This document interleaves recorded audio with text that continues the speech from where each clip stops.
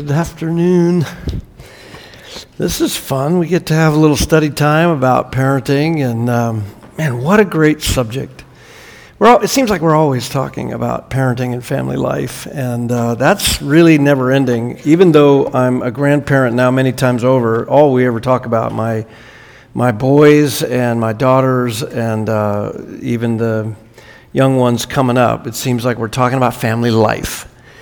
And what is happening in our culture? I mean, what is going on in our culture? We know the world has fallen. We know the first couple, Adam and Eve, were broken, and every one of their progeny is broken. Progeny, rather. And so we are in trouble if we do not understand what God designed for the family and then how to encourage our hearts in the truth and stand firm in these things. So that's what we want to talk about. So in this first session, I'll just cover some groundwork, probably familiar to you, but maybe a few things that'll be helpful. And then in the second session, I want to kind of dig down a little bit, some of the more common challenges that we face and are facing today and what the Bible has to say about them. Genesis 1:28, let's start there. Very, very simple, straightforward. I start here because I want to say at the outset that God's plan for the family is that it was designed to be and is designed to be the smallest social unit for a society. If a society is going to be strong, it's going to be rooted in this small social unit called the family. In Genesis 1, verse 28, God blessed them, and He told them, "Be fruitful and multiply and fill the earth." The earth was to be filled not with cities first, not with communities first, not with little fraternals first, but it was to be filled with families, begetting families, and each couple, as a father, as a son leaves his father and his mother and cleaves to his wife, you have another social unit. So if the family breaks down, communities and societies and the proliferation of strength across the globe breaks down. It's that simple. Maybe if we could just simplify the diagnosis of what's happening today, the family's been assaulted now for decades in our culture in America, and so we're reaping what we have sown as a nation. If you assault the family, if you assault marriage, you assault the taking care of the children that you have. If you make assaults on that, the nuclear family, traditional family turns into some sort of bizarre, twisted idea of the family. The society will crumble.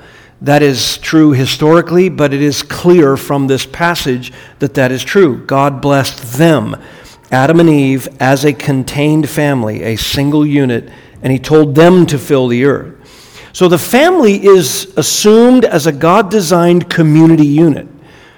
Within the family, these are just important concepts to sort of umbrella everything that we're going to say, so that if you ever get the argument, families can do things different. No, they can't. If society is going to be strengthened, even in the common grace of God outside of Christians, unbelievers can experience strength of communities if they will take care of the family. It is God's designed community unit. It's self-contained. It's established when one man, under the care of his father and mother, leaves that context at the time of adulthood and is joined to a woman who's been blessed by her father and mother, and so they come together into their own family unit. Those two, even without children, are recognized as their own complete family. And that new family has been blessed by God through the blessing that was given to Adam and Eve, and they now, if God allows, will bear children. Those children then will expand the family and be now the potential for the next generation of families. So the family is where society begins. Being the first social unit, it is the foundation then of any community. It is the place where every necessary life discipline is developed. I find that just so genius on God's part. Just every wonderful life discipline is developed within the context of a family. It is also the place, and God knew this, it's also the place where sin is either allowed to the destruction of human beings and allowed to spread powerfully, or it is curbed by the common grace of God in an unbelieving family's life, or the special grace of God in redemption in a Christian family. It's curbed. So the family's where it all begins. You either perpetuate sin and it spreads powerfully to generations after it, or you protect the work of God in redemption in the family. Look at Psalm 78 for a moment. We'll make our way through a few passages here at the beginning. Notice Psalm 78. This psalm, it's a maskil of Asaph, and it was intended to talk about the passing of strength from dads and moms to children, and Israel was chided for not passing it. So maybe if we could just sort of set the urgency here right now. Notice verse 1. Listen, O my people, to my instruction. Incline your ears to the words of my mouth. I'll open my mouth in a parable, and I'll utter dark sayings of old, which we have heard and known, and our fathers have told us. So here you have Asaph talking about the passing of old sayings. What he's talking about there is the truth of God. God gave his people the truth, and it was to be passed down. And so Asaph's reflecting on the fact that these sayings are not new, they're not innovative, they're the same basic truths that get passed from one generation to the next. By the way, whenever a new parenting paradigm comes up, or a new paradigm for family comes up, I get nervous. Because I'm thinking, wait a minute.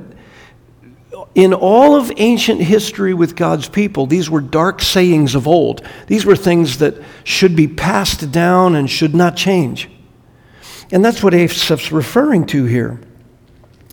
We heard them, we've known them, our fathers told them to us. Look at verse 4. We will not conceal them from their children, but tell to the generation to come the praises of the Lord and his strength and his wondrous works that he has done. So we're going to pass on from generation to generation what God has done, who he is and what he has done. It isn't just going to be some gospel presentation. That's true enough, but it's going to be everything God does. My wife and I have a testimony about how Christ has saved us, and all of our children and all of our grandchildren and all of our cousins and all of our nieces and nephews, they all know the story. And every opportunity we get, we tell that story. In the spirit of Psalm 96, we tell of the wondrous deeds of the Lord. If you have not told your testimony to your family members as to how God has saved you, if it's been a long time, take time, do it. That's precisely what Asaph is referring to here. To tell to the generation to come the praises of the Lord and his strength and his wondrous works that he has done. That became very compelling to me because years ago, my wife and I were in Cleveland for her sister's wedding. It was the first time I'd ever been around their family's heritage on the east side of Cleveland.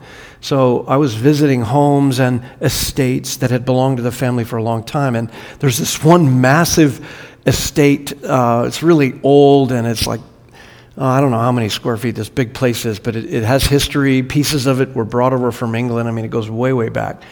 And it's on this mountain area, this little hilly area. Well, I was exploring the inside, and I found this little room in the middle of these hallways. There was a little door. I went through the door, and it had a spiral staircase into a little library. I mean, for a guy like me who loves books, I just closed the door behind me and went down in there. I just disappeared.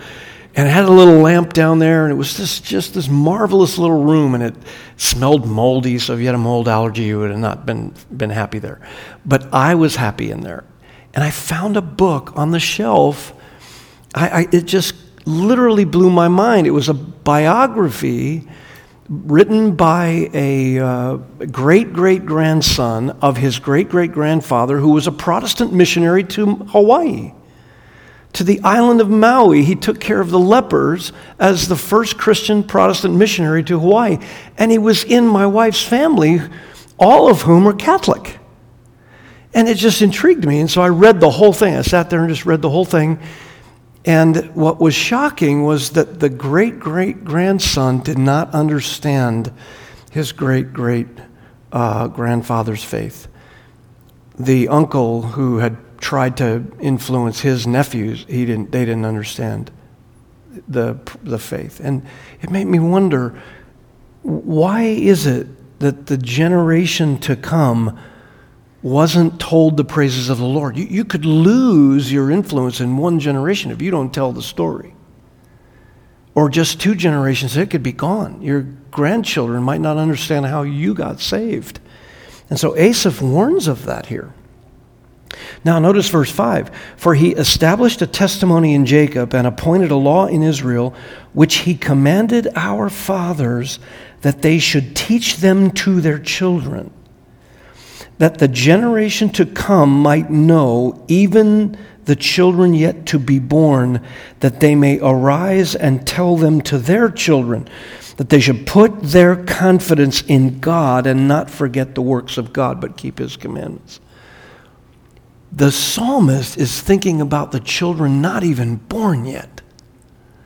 My father used to say when he got saved and he was sitting us 4 boys down and discipling us, he used to say, I'm very concerned about your life, but I'm not even thinking ultimately about your life. I'm thinking about your children and your grandchildren, my great-grandchildren. And he was trying to embrace what Asaph was saying here in this psalm. The generation to come, that they might know, and even the children yet to be born, that they might arise and tell them to their children. So now we're in 3rd and 4th generation, that they should put their confidence in God and not forget the works of God, but keep his commandments. Verse 8, and not be like their fathers, a stubborn and rebellious generation that did not prepare its heart and whose spirit was not faithful to God. There was a dumbing down that happened.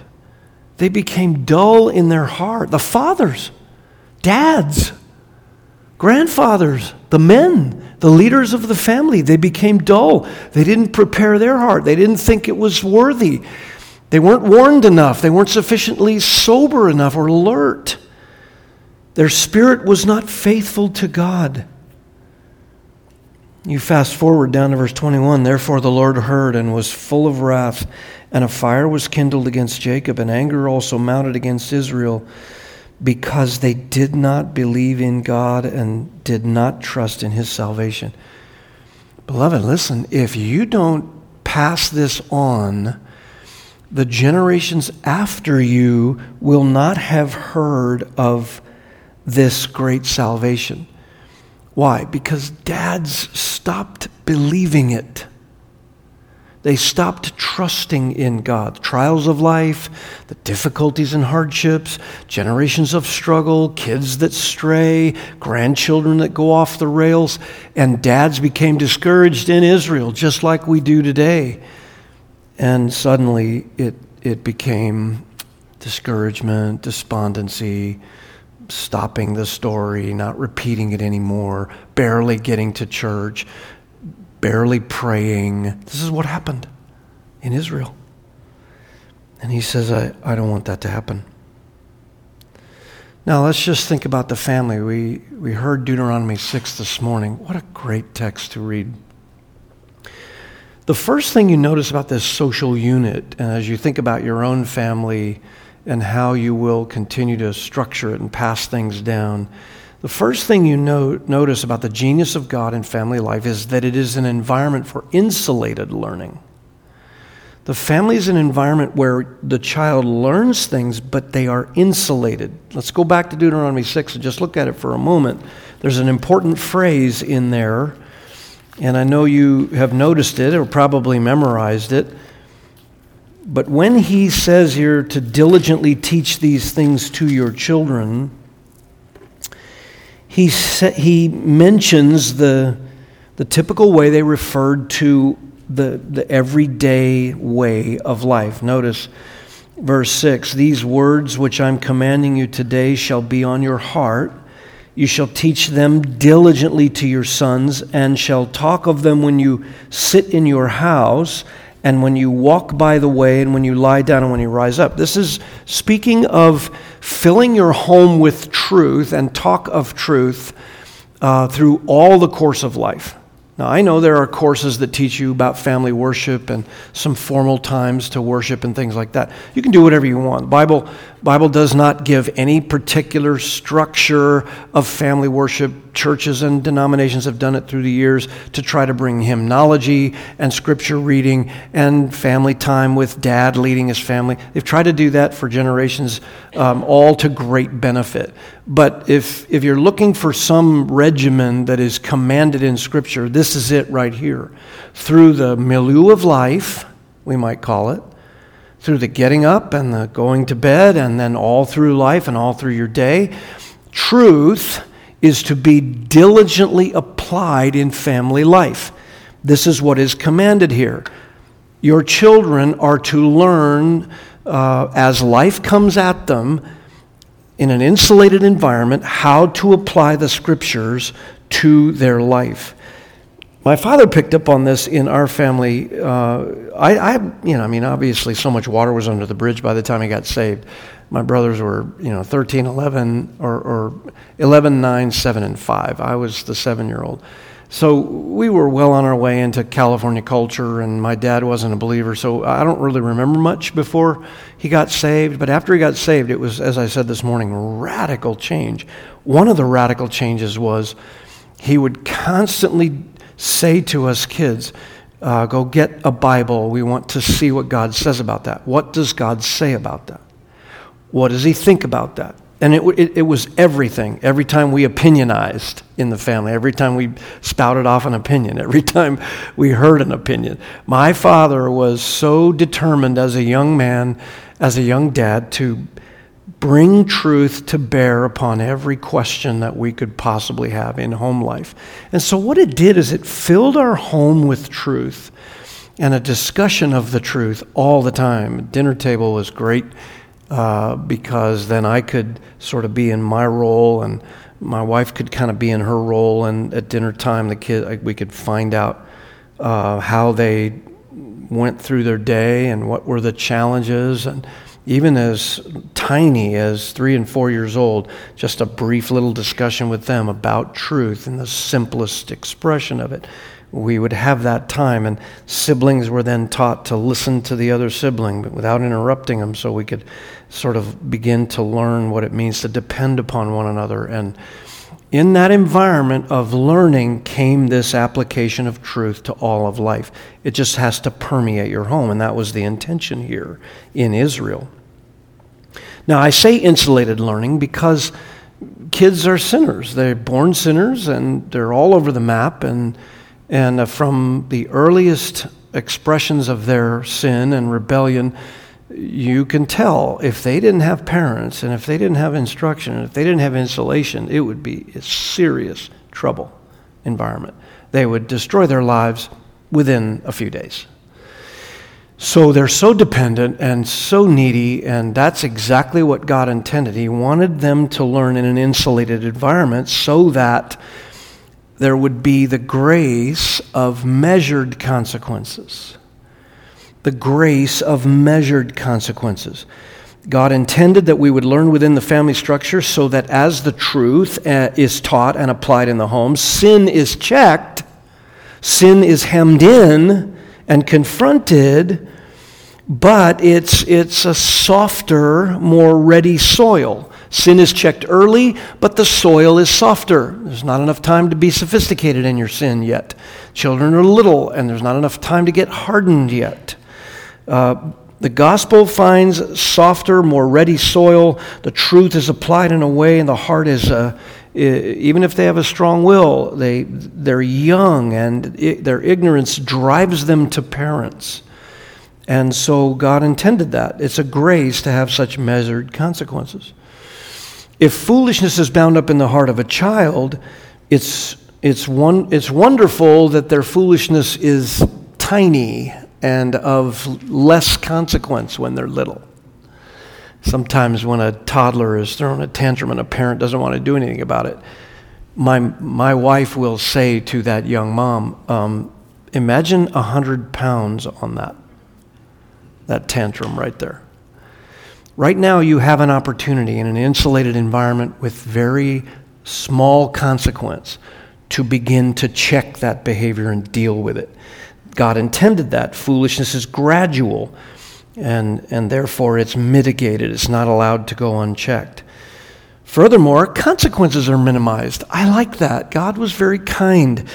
Children are protected from bearing the full weight of their misdeeds. Look, a temper tantrum at 3 years old is wicked.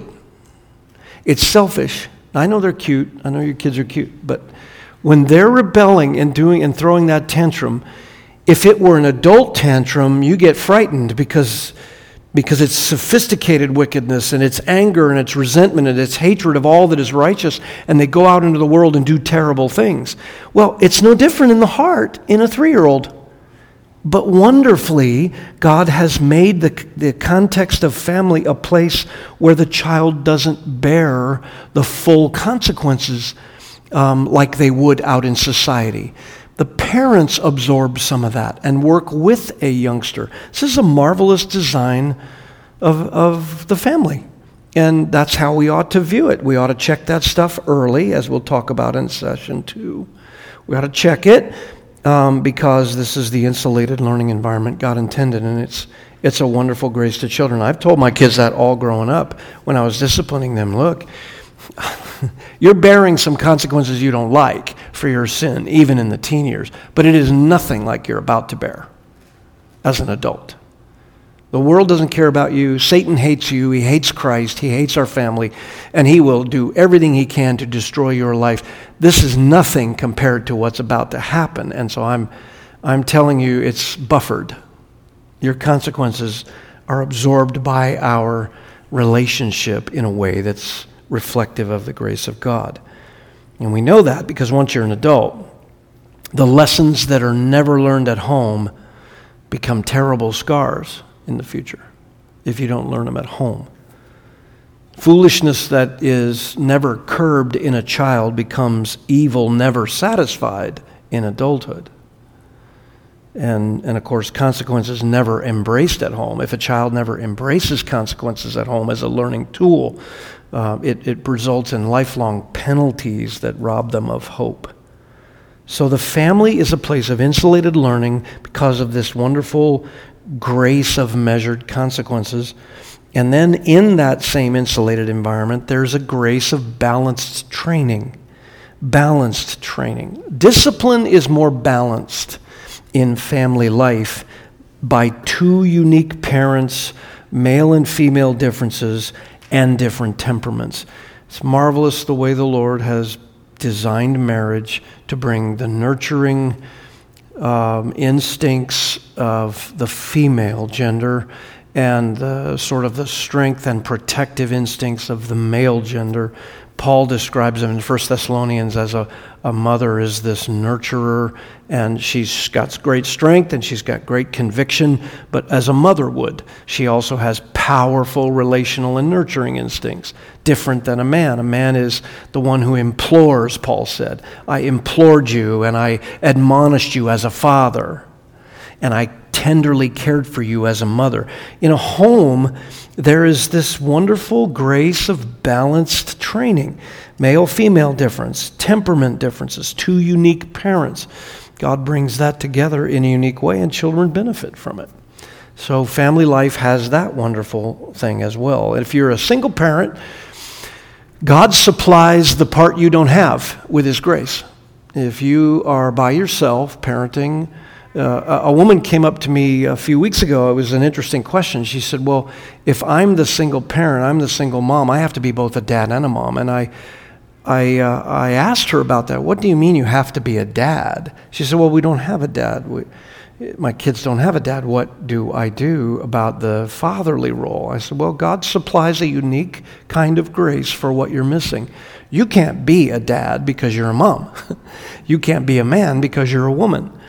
If you try to be a dad in the way that a dad is, you're going to be missing some things, and I don't believe it's necessary biblically.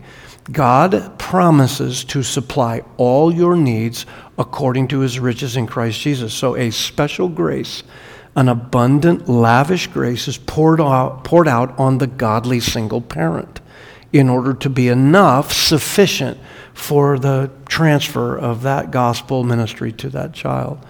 It's challenging, for sure. And of course, you have the church and wonderful leaders in the church and other women that come alongside the single parent. Sometimes it's a single dad, and you need some good advice. If you are a single dad with daughters, you need good advice from godly women in the church. And if you're a single mom with sons, you need good advice from men in the church to tell you about sons and what they need in their interaction with a mom. So again, just all that to say, the social unit, it strengthens communities, and the way that it does it is by bringing together, first of all, this wonderful insulated learning that takes place. I want to give you a second principle here, and I want to talk a minute about interdependent living. Not just insulated learning, but interdependent living in the family. I sometimes will say to young people, look, you didn't choose your particular family. You didn't choose its place. And this is true of all of us, but I like to tell it to young people because they somehow forget this. Teenagers especially, it's like there's a few years in there where they've lost their minds. Shall we say that? Their minds? I tell the teenagers, look, you didn't choose the place of your family. You didn't choose its bloodline. You didn't choose its history, its nationality, its strengths and weaknesses. You didn't even choose its common characteristics. You didn't choose the economics you were born into, the quirky personality issues, even the physiological aspects or specifics, the way you're wired, the physical features, the way you look, your intellect. You chose none of them. God sovereignly chose them.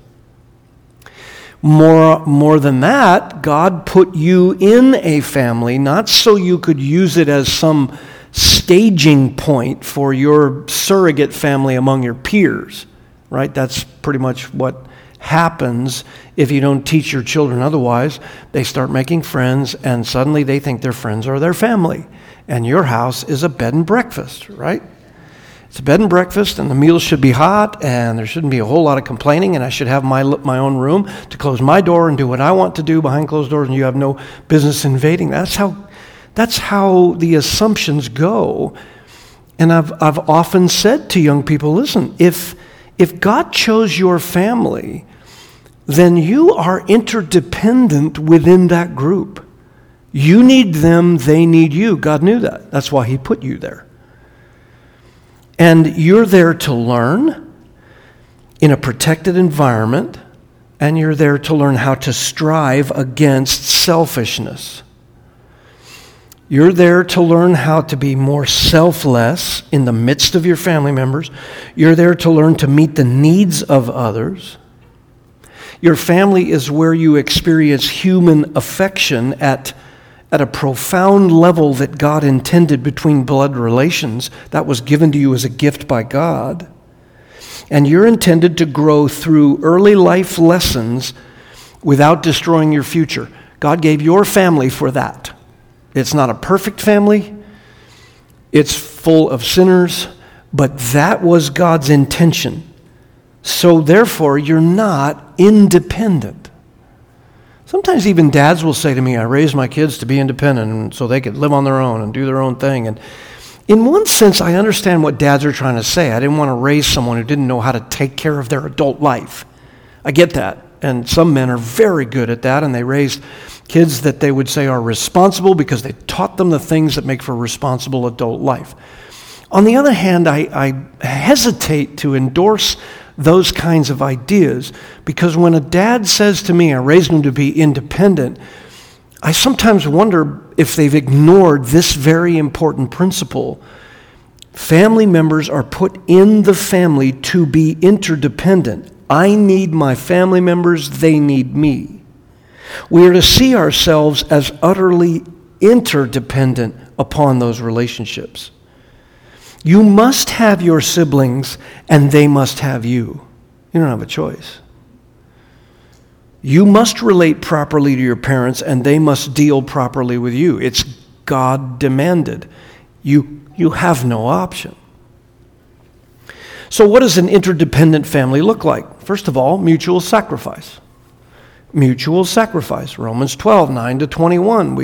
We just like in the church, we're called to outdo one another in showing honor. We're to give preference to one another. We're not to be hypocrites. In all those same things listed there in Romans 12, 9-21, you could take every one of those principles and teach them to your kids in the family. This is how we're to treat one another. Or Philippians 2, 3 and 4. Do nothing from selfishness or empty conceit, but with humility of mind. Let each of you regard one another as more important than himself. These are the mutual sacrifices that we owe one another in a family. What does it practically look like? Well, when we were trying to implement these principles with our kids, we said, all right, encouragement. You owe your siblings and your parents encouragement. You owe each other mutual praise for each other's achievements. If your sibling, different than you, maybe wildly different than you, achieves something, gains a victory, takes a step of advancement in their life, you owe them encouragement for that. Just being their sibling. Not only just being a human being, we owe encouragement to human beings because we're no better than them, but we definitely owe people encouragement. We're admonished to encourage one another.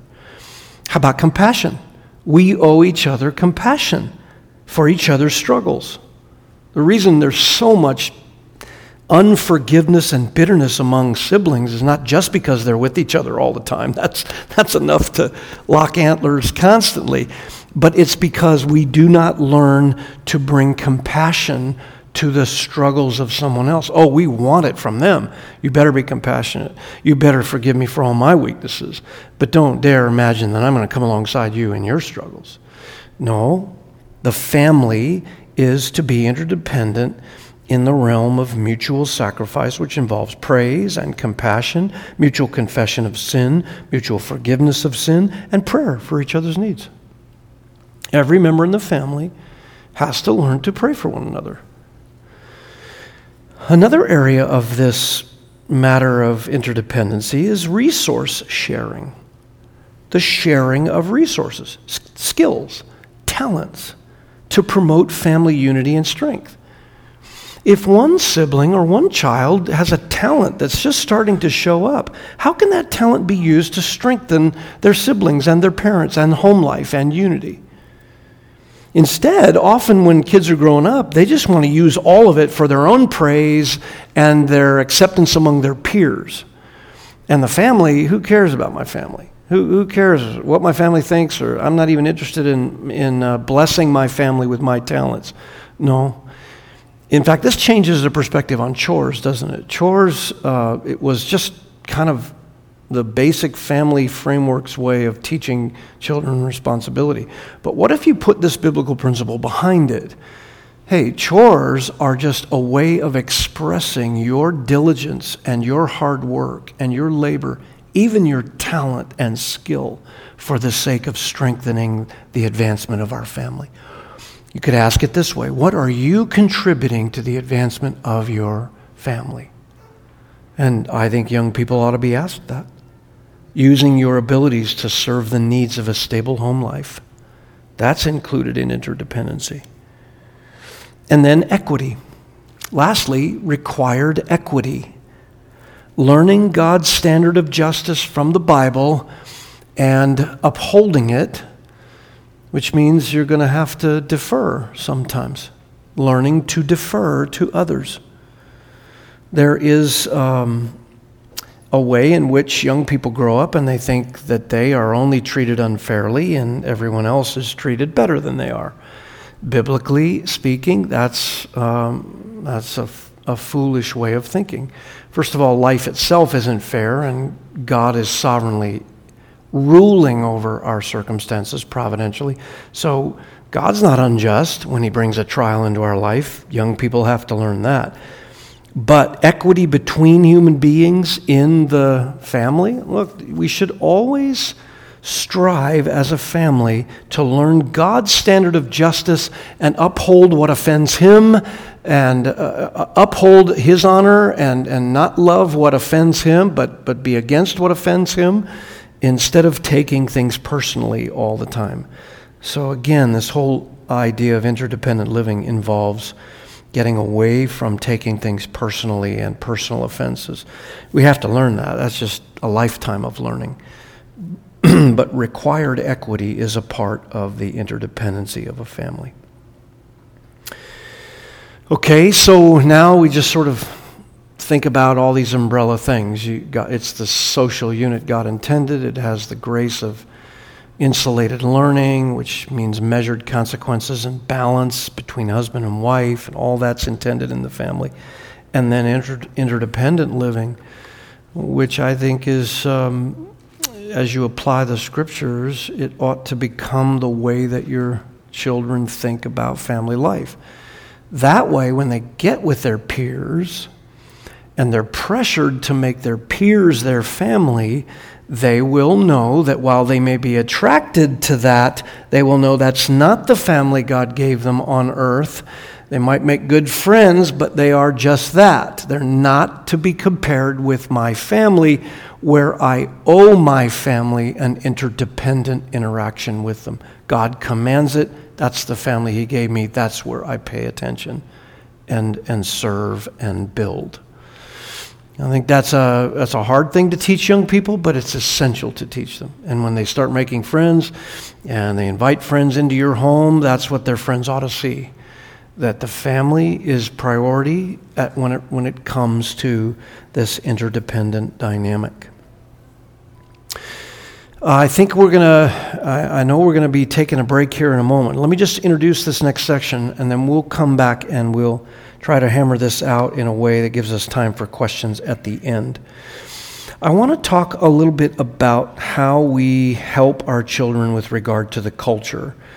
I think one of the problems that we're having right now in our families and the fears that they have is because we live in a time when everything is up for grabs and being thrown at us, and Bible standards are just being trampled. And I called this little couple of sessions today the Family Survival Guide for a reason.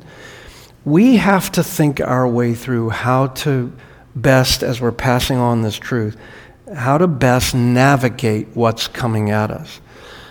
For several months, 2 years ago, we did a critical thinking series on the family. We talked about a lot of these things. I'm going to try in this next section to bring it all into one session here, sort of as a parental boot camp. We're going to kind of call it a parental boot camp, the survival guide, and I want to talk about how we're to respond to the culture. I want to talk about teaching a proper biblical view of shame, since that is being trampled in our culture. I want to talk about how we are to know the enemies. The enemy is not what sometimes we imagine that it is. And I want to get back to what the Bible says the true enemies are. And then I want to talk about the battle area. What is the area of battle? What's the theater of war? Where are we doing warfare most critically according to the Scriptures, so that we don't get off track? And we'll talk a little bit about God's plan of attack, and then after that, if we get that out enough, and then we can have some time for some questions and kind of get to discussing it practically on the floor. I'm just throwing out principles here and passages, but what we really want to do is take that, and I know you have questions in your mind, so then we can just start discussing it and see if we can flesh this stuff out in some practical ways in your home life, okay? So let's just take a quick break. Man, that hour went fast. Wow, okay. All right, we're going to take a quick break, maybe 10 minutes or so. We'll come back, and I think there's snacks in the back, as we've been told. There's snacks in the back. Go to the bathroom, whatever you need to do, but we'll try to be sharp at just 10 minutes. So go ahead now.